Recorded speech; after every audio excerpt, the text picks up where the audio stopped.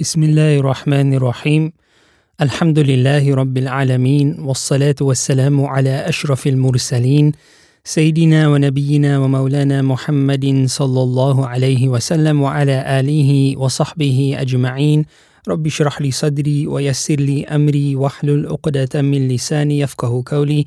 Assalamu alaikum wa rahmatullahi ta'ala wa barakatuh. Ahlan wa sahlan wa marhaban bikum. I welcome you back to our series on the du'as from the Quran and Sunna, also called I Am Near. And I Am Near are the words of Allah subhanahu wa ta'ala when the servants ask about Allah. فَإِنِّي قَرِيبٌ, indeed I am near, which comes right in the middle of the verses discussing the month of Ramadan and fasting. In this episode, we look at the dua of Nabi Musa alayhi salatu wassalam. In the previous episode, we once again looked at the supplication of Nabi Adam and Sayyida Hawa alayhi salatu wassalam. Again, we now go back to Nabi Musa. And Nabi Musa sallallahu alayhi wasallam, he had various du'as which are recorded in the Quran. One of them is where he speaks to Allah subhanahu wa ta'ala and says, Anta waliyuna faghfir lana وارحمنا وأنت خير الغافرين. أنت ولينا فاغفر لنا وارحمنا وأنت خير الغافرين. And the reference for this supplication is Surah Al-A'raf, that's Surah number 7, verse number 155 in the Quran. And this particular dua has a greater context. So I'll read it once more in Arabic and then translate it, and then we'll speak about the context wherein this dua unfolded. So the Arabic words are Anta waliyuna faghfir lana warhamna wa anta khayrul ghafirin. Anta waliyuna faghfir lana warhamna wa anta khayrul ghafirin. Anta, you, O Allah, waliyuna, you are our wali. A wali is an ally, a protecting friend, a master, one who will just take care of everything.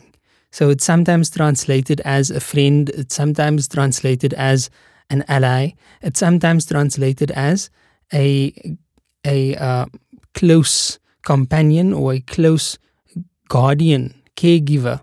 These are all somewhat suitable words for the word wali. But in relation to Allah subhanahu wa ta'ala, He is the one who wala, He oversees all of our affairs. He's the disposer of affairs. And not only that, but He's extremely close to us subhanahu wa ta'ala. So Nabi Musa alayhi salatu wasalam appeals to this closeness of Allah.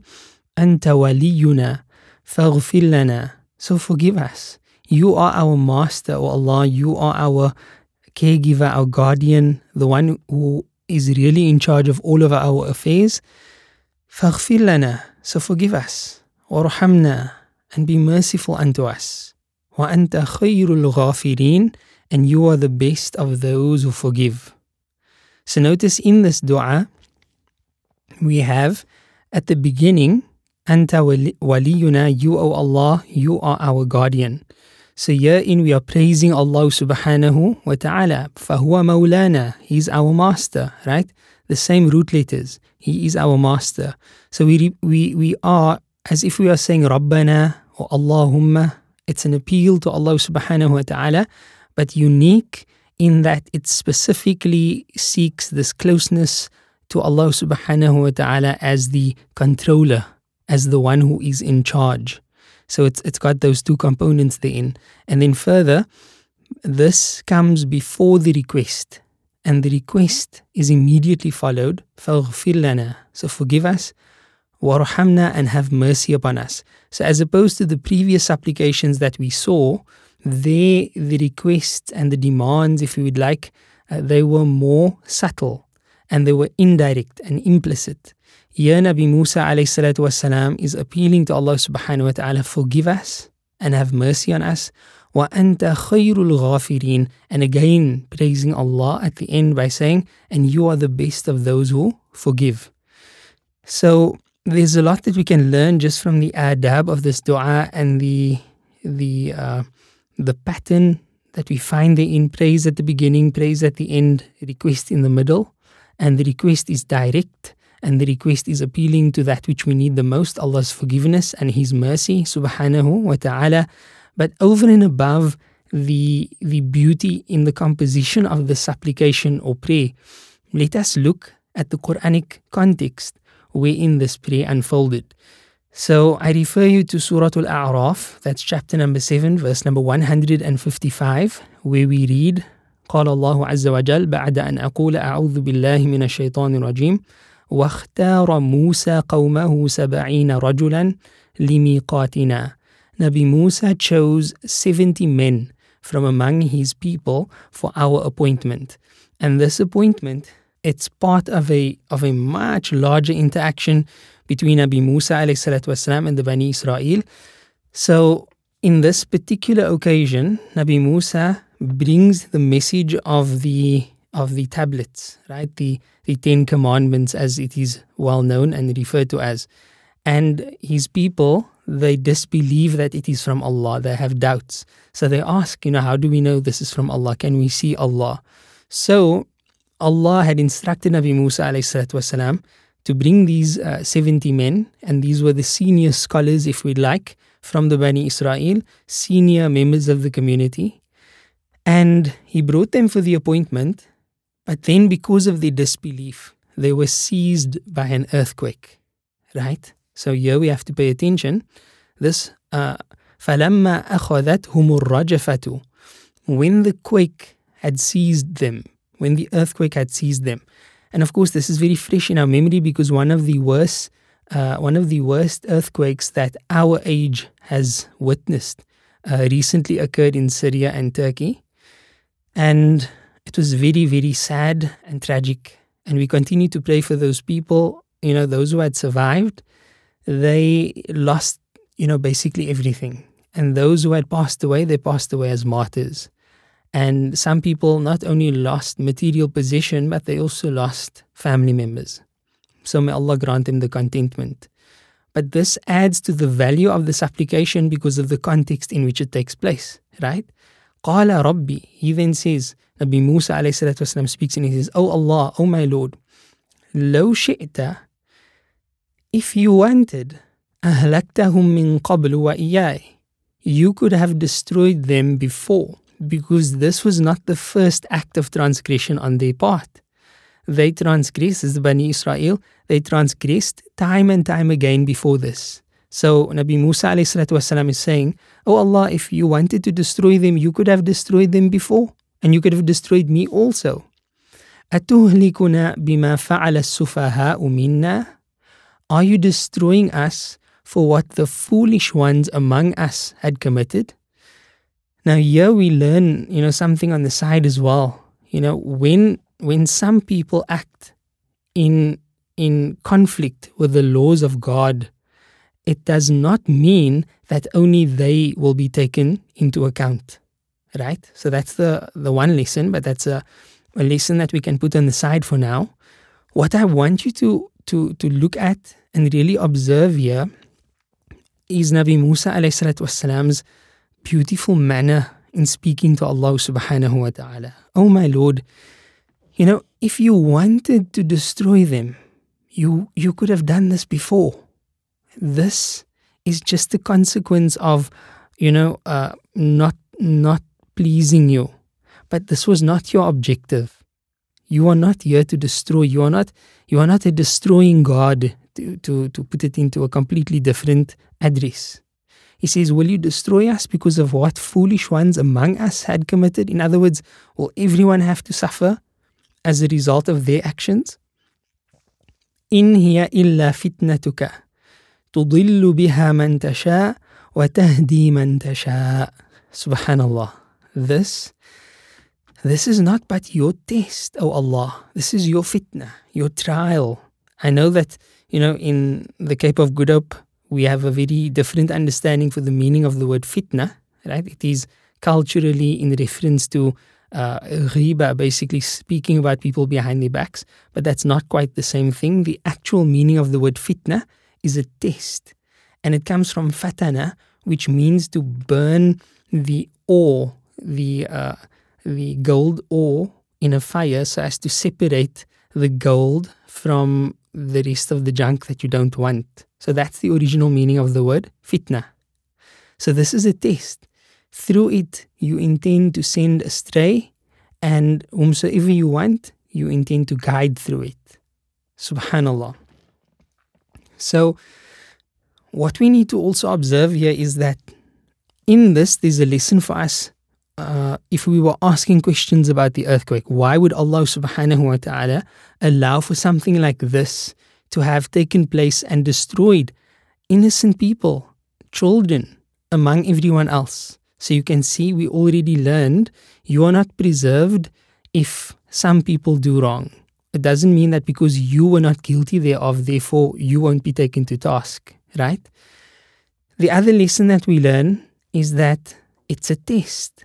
And through such a tragic event, some people will be guided while others will go astray.